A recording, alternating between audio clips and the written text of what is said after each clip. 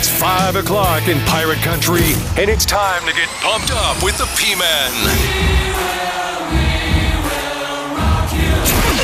Hit the door and hit the road. 94.3 The Game is going to get you home, and the P-Man's not holding back. Yes! Yes! Pirates win! Pirates win! Bring on the Patrick Johnson Show on 94.3 The Game. Holy mackerel! Oh, my goodness! The flagship station of the ECU Pirates.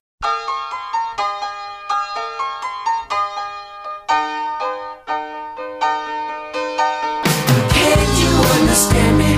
Baby, don't you hand me a line. Although it doesn't matter, you and me got plenty of time.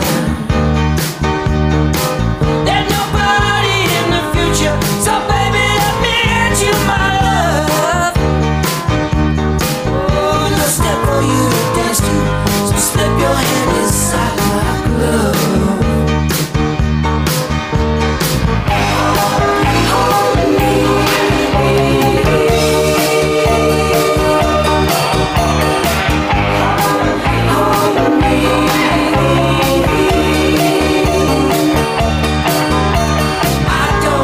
Welcome in, everybody. It is the Get You to the Weekend edition of the Patrick Johnson Show. Big episode today. Doug Martin will talk the expanded playoffs and get his thoughts on the championship games with him. Coach is a busy dude. A lot of stuff going on with my guy, Doug Martin. He's been a great addition to our coverage this year, both on our pregame when we've had him on, but here on Fridays. A lot of fun. Still a football Friday, of course. And Brian Mull will be with us, talk some college hoops, talk a little bit about East Carolina and Campbell coming up tonight. I'll be on the Tube, ESPN Plus, headed over, and we'll be bringing you that with Cy Seymour. Of course, Ben Byram, 6 o'clock, little Pirate Game Day countdown, give or take some time there. And then we'll get into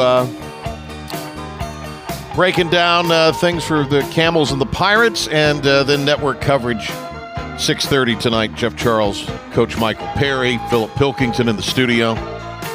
A little Fleetwood Mac, Christine McVie. For my money, one of the engines that made that band go, passed away the other day, or actually last weekend. It was announced the other day. So a little bit of that here, going to the weekend. Here we go. Lindsey Buckingham. Play it, Lindsey.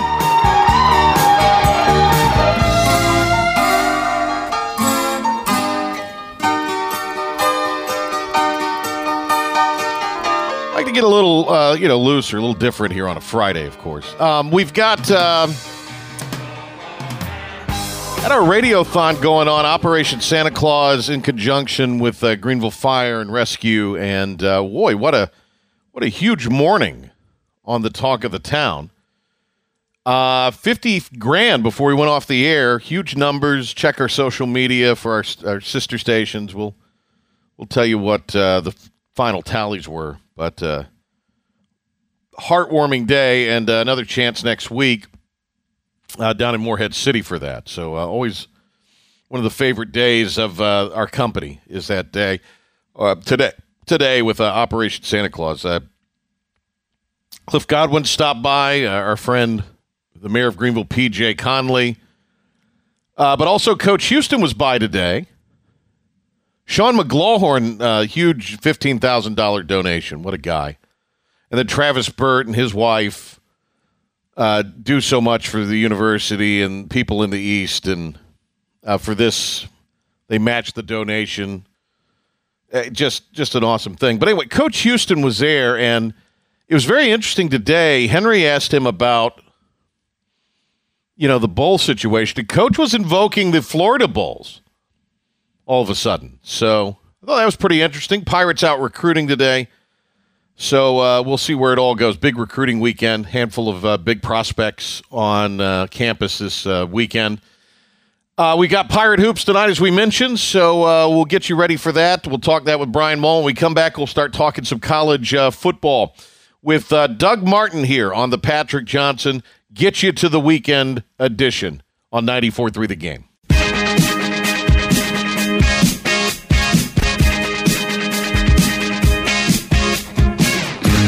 All season long, we've talked to Coach Doug Martin, ECU offensive coordinator under Steve Logan, head coach for New Mexico State and Kent State. Fisherman at large now. He's like Frank White, the Southern sportsman. He's down at the coast to join things. Coach joins us here on the Patrick Johnson Show. I hope it was a great Thanksgiving for you and your family, Coach.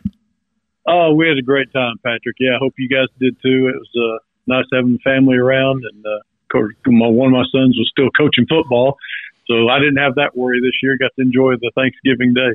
You kicked back and watched a bunch of games last weekend, didn't you? Yeah, you know what? It's been really interesting. This whole year off for me has been really interesting, watching football from a different perspective and talking to different coaches and just seeing different ways people do things. It's been a lot of fun. I've really enjoyed it. What is the thing that you maybe have picked up on the most, or maybe said, hey, if given the opportunity to get back into this thing, I might try something that way? Is there any particular area or thing that you've noticed that you really like? Well, I think the obvious things are how the transfer portal and NIL have changed the game. Wait a minute, I said things you like. That can't be. No, that's not things I like. But that's something that's definitely changed, and you're going to have to embrace it because it's not going away. Right. And that's one of the things that I know people are attacking in different ways. One of the things I really have liked that I enjoyed, saw a couple of people doing are a lot of teams are practicing in the mornings now. Mm. And that's interesting. Their players don't start classes till after 1 o'clock in the afternoon. So they get everything done in the morning. They feel like the players get more rest from the time you finish that last tough practice on Thursday till you play on a Saturday. There's a lot more rest time and a lot more time for the coaches too, to handle recruiting and to be with their families, because by 5, 6 o'clock in the afternoon, now you're done, instead of being there all night. So that's been interesting watching the different teams that practice that way.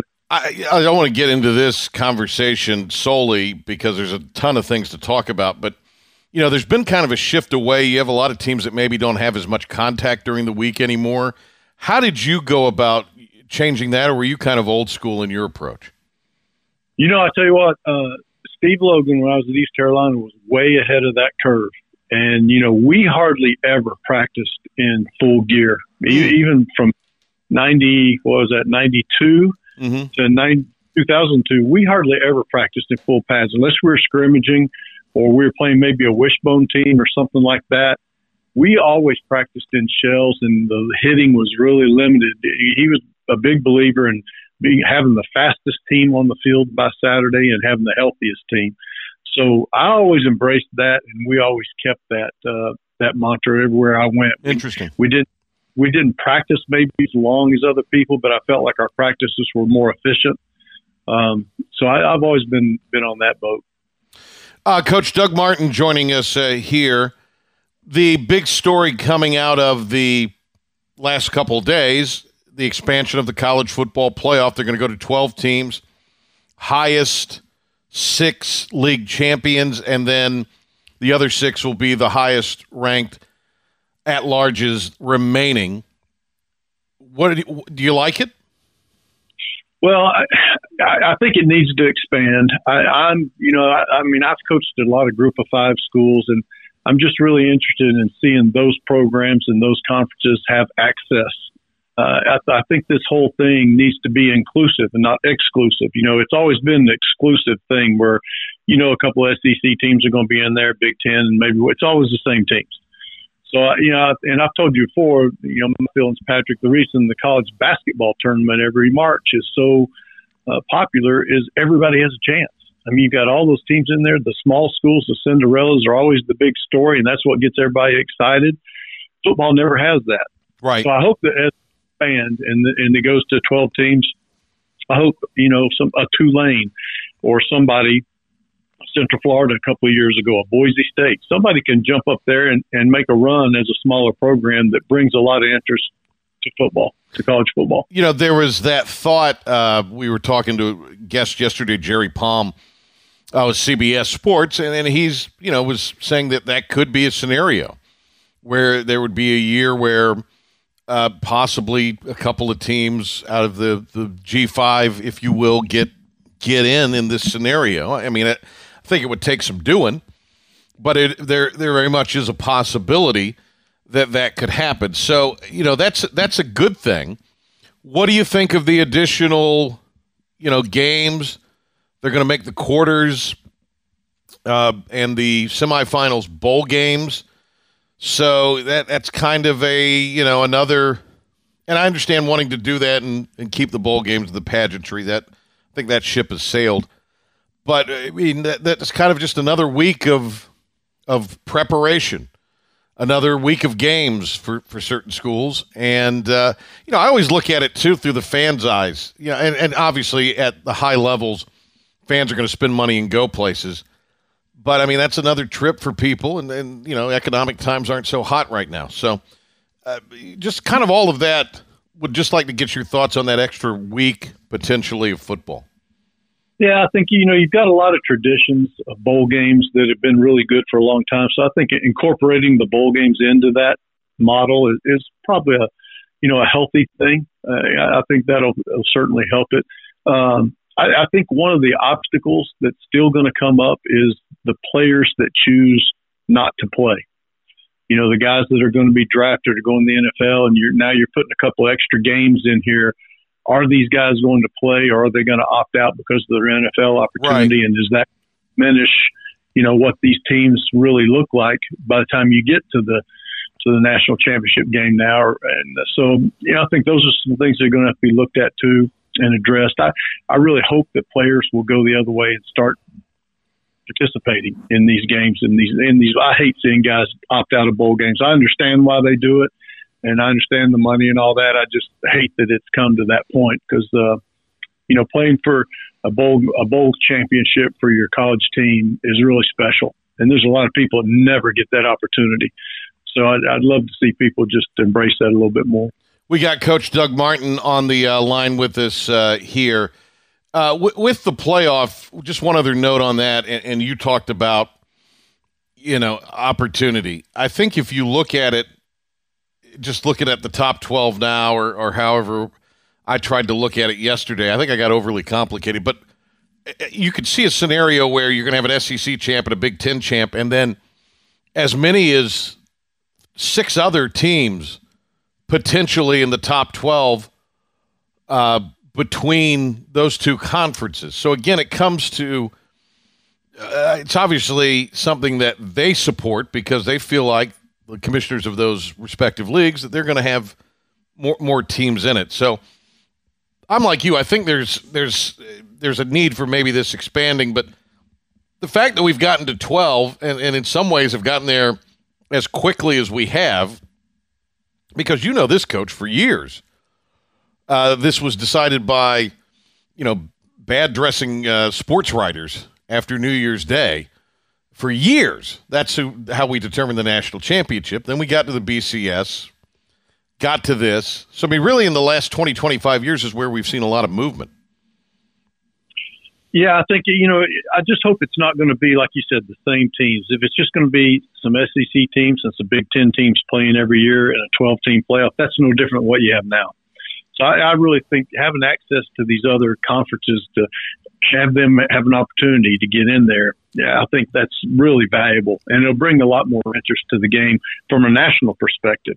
Obviously when the SEC and the Big Ten are playing, they're great. This side of the country loves it, but, the other side of the country has no interest. And so, I think finding a way to get the other conferences involved and have an opportunity would be big for the whole of college football. It would help the whole game. Yeah. We've got more with Coach Martin coming up in just a bit.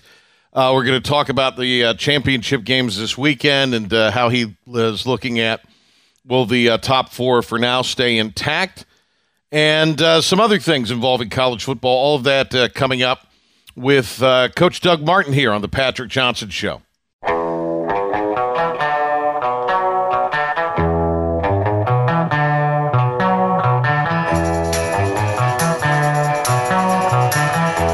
Coach Doug Martin, we pulled him away from what kind of fishing is going on this time of year? We pulled him away enough from the shoreline, from the coastline, to talk with us here. We've held him through an extra segment. I twisted his arm, and he agreed to stay on. So, Well, the mackerel are biting, so we heard I need to get going here then. Coach, look, I don't know if the days of you being able to never buy a meal in New Mexico are over now that the Aggies are bowl eligible for the second time in, the last 60-some-odd years? Yeah, I tell you what, it's remarkable what happened. They've only won 5 games, and they didn't get to play 12 games because they had one team that had a catastrophe. Man from the other team passed away, so one game was canceled. So it's really strange, a 5-win team getting to a bowl, but I guess there's going to be maybe 3 of those this year. Yeah. And that's something I think, is not good for college football when you start having losing programs in bowl games. And, I think that's something maybe we may be 1 or 2 bowl games too many right now to avoid that problem. But those don't bring a lot to the table when you have a 5-win team playing a bowl game. Now, they will be fired up. And again, win more games. I hear what you're saying. But that opportunity for a 6-win was taken from them, as you noted there. I think it was San Jose State. That game canceled. So they will be fired up. Maybe your average 5-7 team might want to get the heck out of town. But I think this crowd will be kind of fired up, I would imagine. Oh, yeah. When you have a program that hasn't been to many bowl games, the one we went to in 2017 was the first one in 57 years. So it's been a long dry spell there. So, yeah, and depending on how close the game is, wherever they're going to play, they could bring a lot of fans to a game. So there is that excitement. And you're right. That's probably a good point you made, Patrick, because other 5-7 teams that maybe have been to bowl games recently, but they just had an off year this year and still have to go, maybe not be as excited as a program like New Mexico State who hadn't been there in a long time or hadn't been there many times. Coach Doug Martin on the line with us here. Let's talk about the Pirates' last game. Obviously, a back-and-forth affair. Holton Ahlers made a heck of a play near the end. I thought it was interesting. Temple had it midfield, 4th and 1. Looked like they were going for it. ECU called a timeout, and then Temple changed their mind and punted.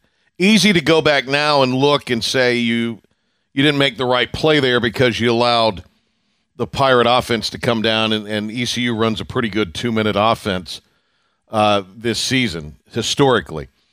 So do you think, obviously it's maybe trite to say, was that the right decision? But, what would be going through a coach's mind, from the Temple perspective of, all right, it's midfield. If we convert this, it's probably over. We have moved the ball, but they've moved the ball. How much of all? What's the discussion like? Kind of take us, in the headset there and what's going on the sidelines in that scenario. I think the big thing there is, how well is your defense playing? And obviously they were not able to stop East Carolina offensively. So that to me, tells you need to go for that 4th down opportunity. You need to keep your defense off the field and try to win this game right here by holding on to the football. Now, if your defense is really playing well and the other team is not moving the ball well, then, punting the ball there and pinning somebody back, is probably a good plan. But especially in Temple's situation, I thought that was a drastic error, not going for the 4th down there and leaving their offense on the field.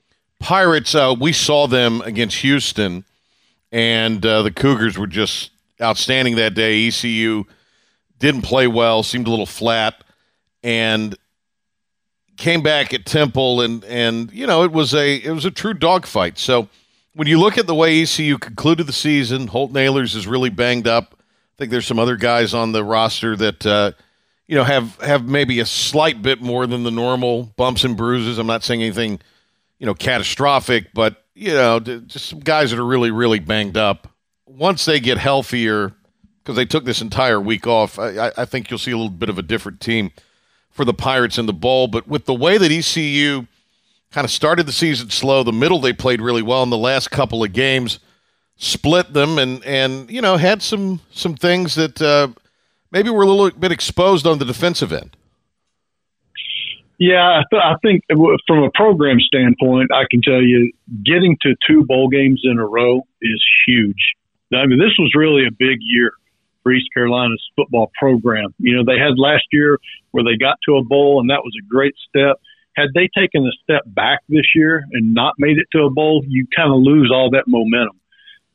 So, and it's really hard to get to 2 in a row like that. But that really is a great signal for your program and where it's heading. And it really boosts you into recruiting and even into next year. So, compliments to them for what they've done in getting to that second bowl game, because that is not easy. And I agree with you. They really got beat up at the end of the year, which a lot of teams do. A 12-game season is really a long season, and playing the teams that they play in the American, that's really competitive. It's hard hitting. There's going to be those problems. Wake Forest kind of went through the same deal. My son coaches there. I kind of watched them fade off at the end of the year too. They had trouble playing defense at the end of the year. Same thing. A lot of injuries. So you do get a chance to rebound though, getting healthy before the bowl game, and you get the excitement of playing in the bowl. And so you'll see a lot of teams look a lot different than they did by the end of the year. It's interesting in the Conference USA championship game, it's 2 teams going to the American, North Texas and Texas San Antonio. We've talked a little bit about UTSA this year. I mean, they've got 10 wins, and they have an enthusiastic fan base, facilities, commitment, investment. North Texas, they're there as well. And Texas is in their name. So they take it pretty seriously, too. And I think that addition of those two is going to be really a good thing for the American upcoming. It really is. I mean, you hit UTSA is a phenomenal football program. They've really invested in it. North Texas has a tradition of football, winning football. And they put a lot in their program also. And then I think you have Rice coming also. Any team in Texas, I'm just telling you, that Texas high school football is remarkable. I mean, there's a lot of those high schools. We recruited there very heavily when I was at New Mexico State. A lot of the high school coaches there don't teach. They are just full-time coaches. I mean, it's almost like college programs. In fact, what we found out recruiting there is you have to be really careful, because a lot of those players you recruit from Texas are already tapped out. They're not getting any better, because they have already been really coached well in high school. They've had full-time strength coaches, which, a lot of high schools don't have that. At Texas, a lot of those places, most of those places do. So a lot of high school players have already maxed out by the time they get to their senior year in high school. So you got to make sure you're still recruiting guys that have a window where they're going to get better once they get to college. So it's interesting recruiting there, but those schools have a definite advantage from the recruiting standpoint. That's fascinating. Coach Martin with us here. Utah, USC, do you like the Trojans and Lincoln Riley tonight against Utah in the Pac-12? I tell you what, I'm going to shock you here, Patrick, but I like Utah. Wow. Utah is a great defensive team. They already beat USC once. Right. And I'll tell you what, they play defense and they play it well. And they've got a really confident team and they play with an edge to them. I mean, I wouldn't be surprised if USC wins. I think Caleb Williams, quarterback, is unbelievable. He should win the Heisman. He's an incredible player.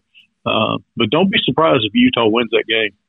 Do you think, in the Big 12, TCU and Kansas State, is Kansas State, 9-win football team, top 10 football team, but TCU seems like this is kind of one of those years where they've won some close games.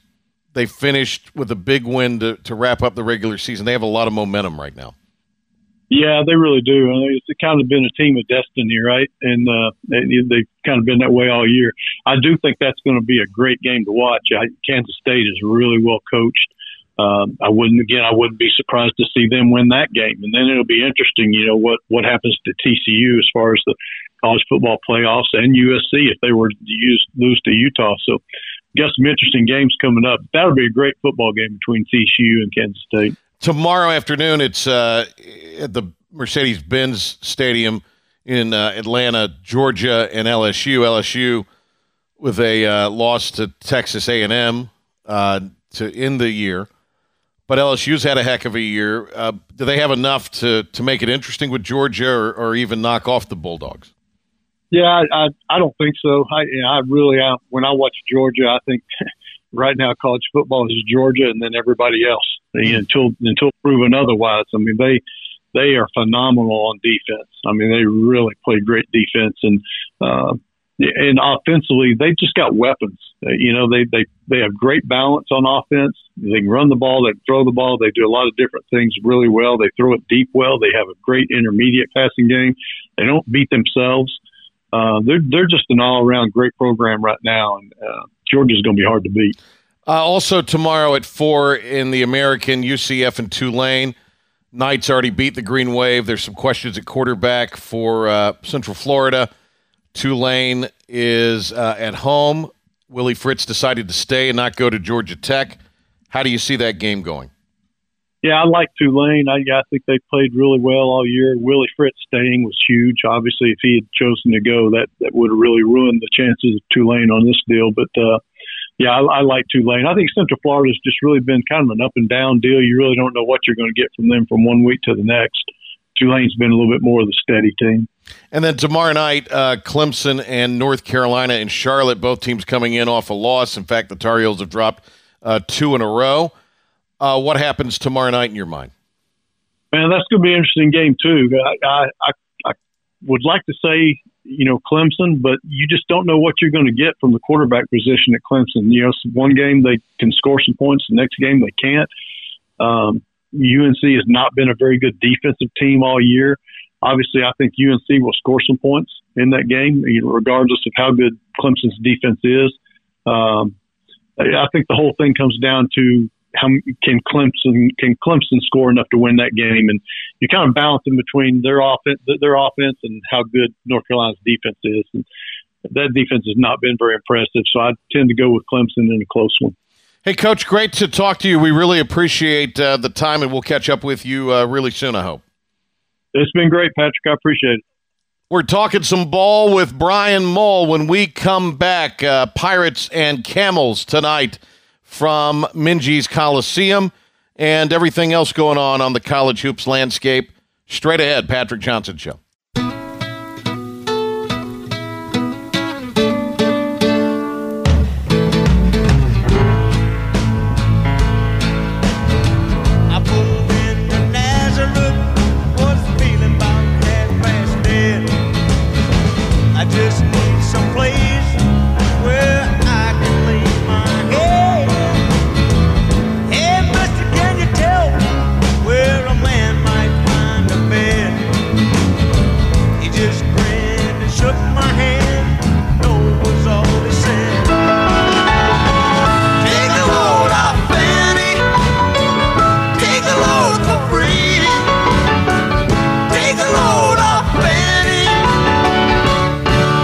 Since we talked to the great Brian Mull, he's here with us now on the Patrick Johnson Show, the Get You to the Weekend edition. We got Pirate basketball coming up tonight. I'm headed over in just a bit to the Coliseum for ECU v. Campbell on E+ tonight.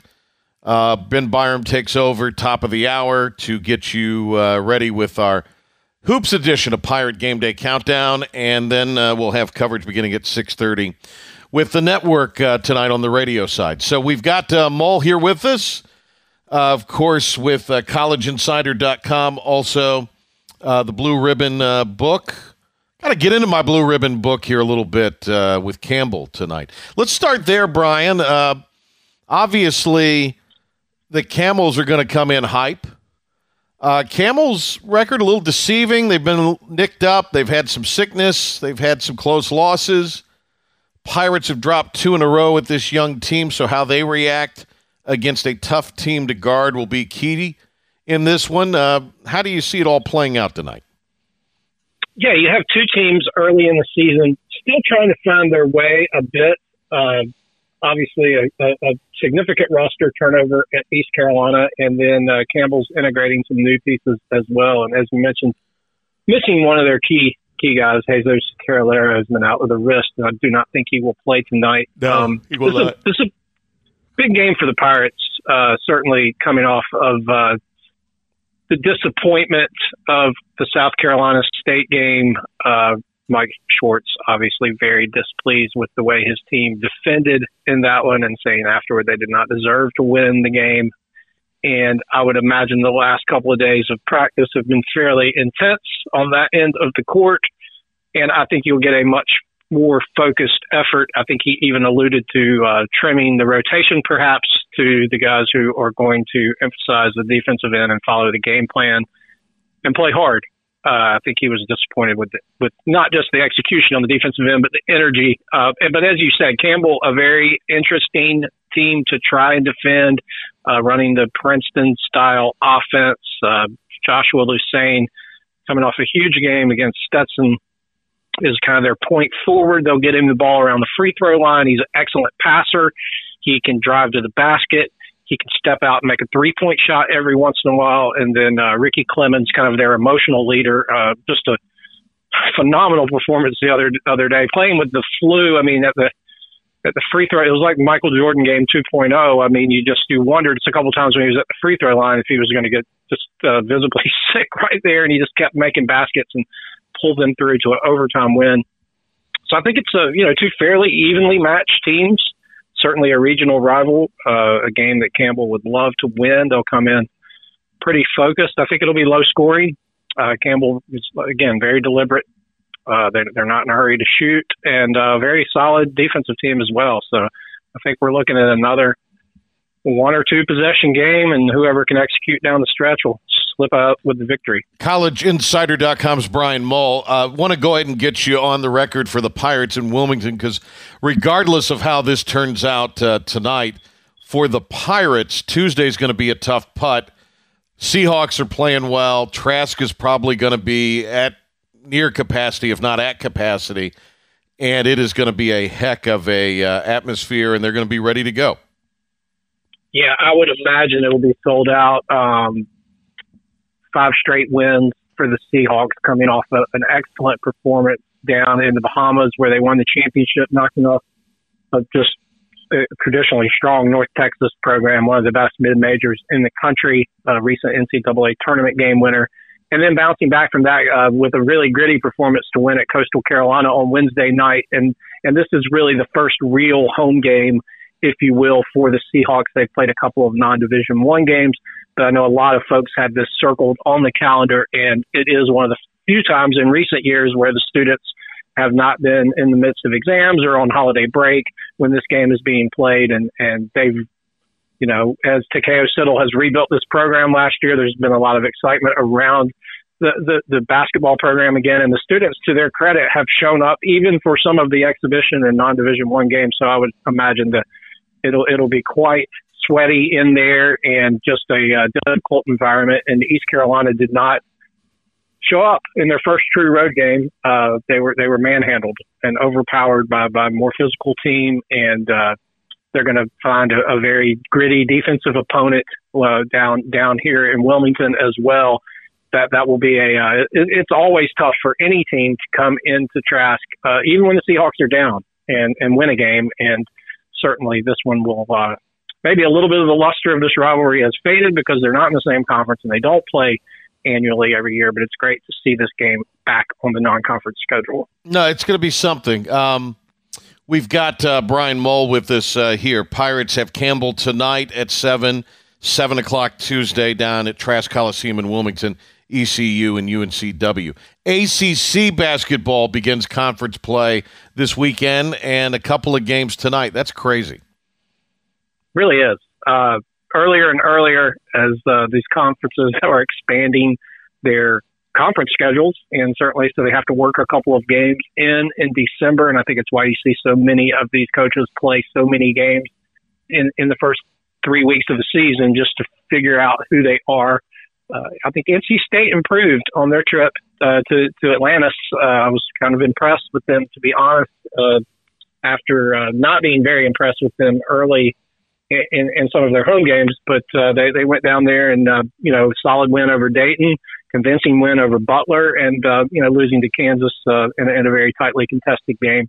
So I think by all means, if you can't beat Pittsburgh at home, you're not going to have a very good ACC season. So that's just one of those hold serve type games that is almost a gimme. You can't afford to lose many home games at all if you expect to contend for an NCAA tournament bid. And I think NC State has a couple of non-conference wins, one of which the Dayton win should hold up pretty well, even though they're a little banged up now. But you've just got to take care of business, and this will be a good chance for Kevin Keatts to get the Wolfpack off to a 1-0 start in the ACC. Yeah, we've got Brian Mull with us here. UNC losing to Indiana. They took a pretty precipitous fall after their performance out in Portland at the Tar Heels. Indiana's really good. Indiana was at home. Tar Heels continue to be struggling. It's interesting, Brian. We talked to a lot of coaches doing the television, and you even alluded to it earlier with Campbell in East Carolina tonight, where you have the situation where the coaches are still trying to get to know their team because there's so many new faces for various reasons. Even someone who's been there as long as McGeehan's been there with Campbell. 4 transfers in, not to count the freshmen. So, when you look at UNC, they had a lot coming back. Now, they lost Manick. Nance, though, I think, while a different player, is a really, really good and effective player, or can be and will be. But it's really hard to figure UNC out in some ways right now. And it kind of lends a little more credence to what I thought all along, too. And look, they did it, so credit to them last year.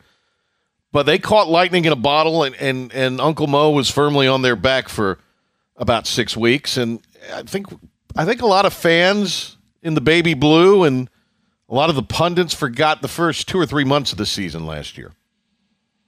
Yeah, I mean, look, it's a long season. We're about a quarter of the way through the regular season, but after 8 games, I don't think any reasonable observer could say that North Carolina has had a good performance.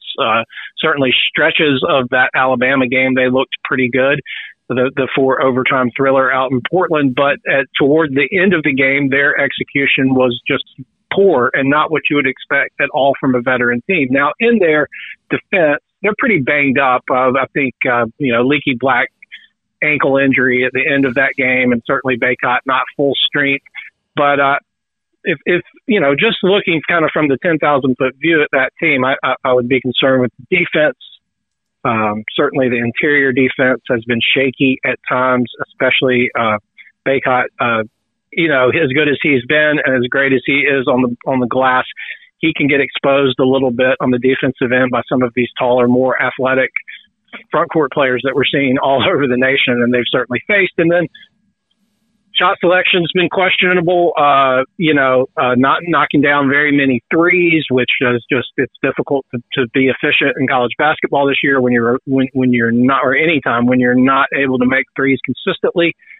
And the bench, we felt like this would be a deeper team. Hubert talked about through the summer in the preseason that he knew he needed to go deeper than basically the 6-man rotation that he used down the stretch last year. I understand there's probably a huge gap, certainly in experience and maybe in talent between the first 5 and the second 5, but he has got to find a way to get those guys on the court and develop some depth, because they just look they looked exhausted at times against Indiana, just trying to get back down the court and defend. And, they're in a tough spot with exams starting on this weekend and then having to go to Blacksburg and play a very good Virginia Tech team on Sunday night. I mean, that's a game that's never an easy place to play, and Mike Young's team's firing pretty much on all cylinders. So this was potentially a 4-game losing streak right here in the first real tests of the season for the Tar Heels.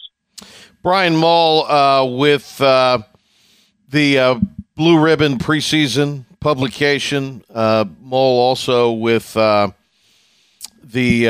College Insider website as well. Want to get to Houston here really quick, but let's ask you about Duke. They've got BC, and they're still trying to figure it out, I think, offensively as much as anything.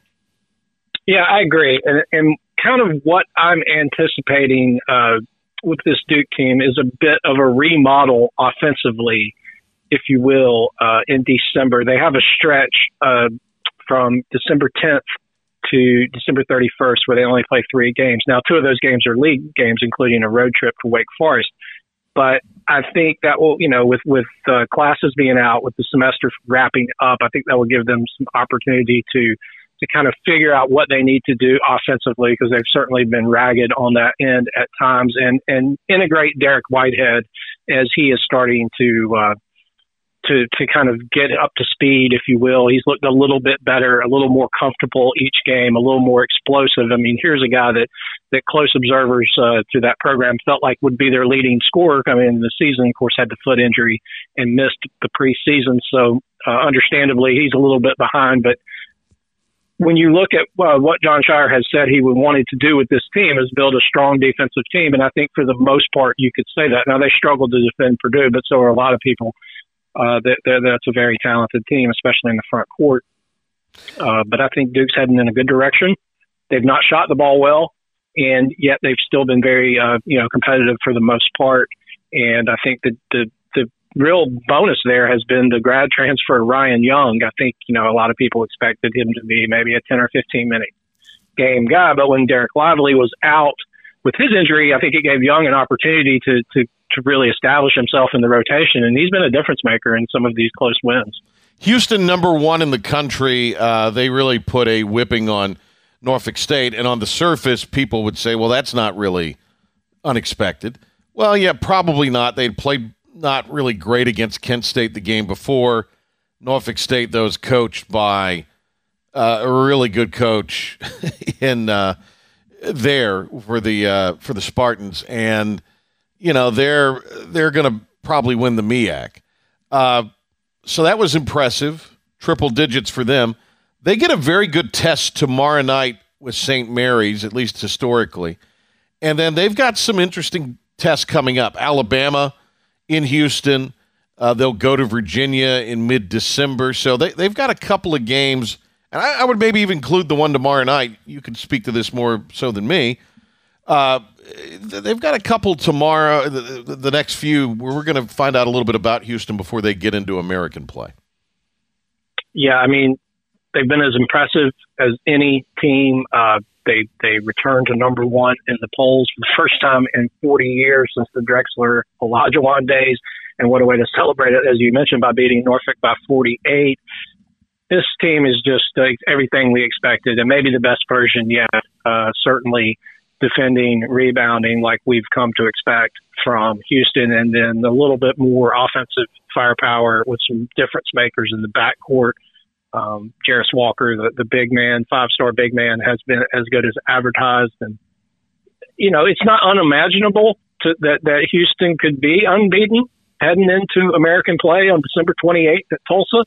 But I would imagine they'll lose one. Probably the Virginia game. I think that'll be an all-time rock fight. First man to 50 wins. They have a little revenge factor there with Alabama. I don't know if you remember that game last year in Tuscaloosa. A little bit of a controversial ending there. Some heated words afterward. The Houston staff not real happy. I would think that they will certainly, that would be another marquee matchup, and they'll have their full attention there. But look, the Cougars are legit. They're not going to go anywhere. There may be a bump in the road here or there, but this is a team that is built for the Final Four. They're built for the tournament, and what a story that would be with the Final Four being played in Houston this year. Hey, Brian, great to talk to you. Before we go, quick word on some of the things that Tiger Woods said this week. Says he intends to play in the majors and a couple of other tournaments. He's got his event this weekend, or the Hero, I guess his tournament. Oh, it's his event. His tournament is L.A. And then next week in the Hit and Giggle with the Sun, which is cool, in Orlando. So, that's part of the story, and we can maybe talk about that another day. I find it interesting that both he and the new face of the PGA, Rory McIlroy, I say that with a little tongue-in-cheek, but, it is the truth. Both have said in the last few weeks here, Tiger as recently as 48, 72 hours ago, if Greg Norman's out of the equation, there could maybe be a working relationship, or at least an agreement between the PGA and LIV. That's fascinating to me. It is fascinating, and I don't know that it's feasible. I thought that Adam Scott, who's playing this week down at the Australian Open and is always one of the most thoughtful and articulate professional golfers. Certainly one of my go-tos whenever I'm covering a golf tournament. I try, if I have a kind of a next level, deeper question, I certainly try to seek out Adam. And he said, look, in his opinion, he's certainly someone who was recruited hard and heavily by Australia, to join the Australian team on LIV, and opted not to. And he said, look, I think the PGA Tour needs to do what's best for itself. The LIV needs to do the best for itself, and it will all work itself out in the end. And I think that's really where we're at. I don't ever see a kumbaya sitting around the fire moment where Jay Monahan and whomever is leading LIV Tour are sitting there trying to collaborate on a schedule. I do think we've got to figure something out with the official world ranking if we want it to mean anything.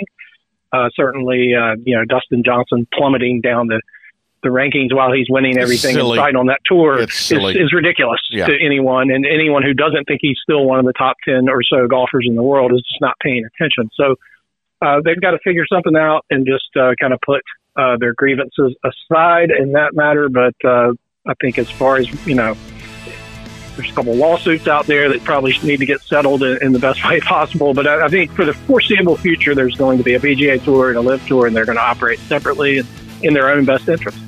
Hey, Brian, thanks. Appreciate the time. Thank you, Patrick. Have a great weekend. Yeah, you too. That'll do it. Thanks to Brian Mull. Thanks also today to Coach Doug Martin for being with us.